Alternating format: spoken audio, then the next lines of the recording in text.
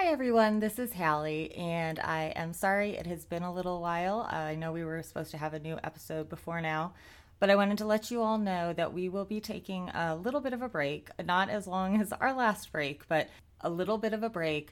Anne has had a death in her family, and as you can imagine, she can use a little bit of time to herself, not to have to worry about things like reading books for the podcast or even scheduling the podcast, and just some grace and time to deal with this. So we're going to take about a month off. We should be back at the end of July or the beginning of August, most likely.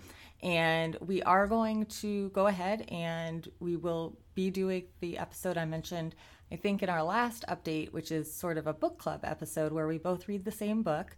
We have chosen Firekeeper's Daughter by Angeline Boulley. It is a mystery. It is a young adult mystery, but it really straddles the line between young adult and adult. The main character is about 18, so it's definitely not young material. It's definitely mature themes and subject matter. So we've both read it. We're excited to talk about it, and then we have some other ideas for topics to cover that I think will be nice and light, and some fun things to discuss when Anne is ready to start recording again. So I apologize again.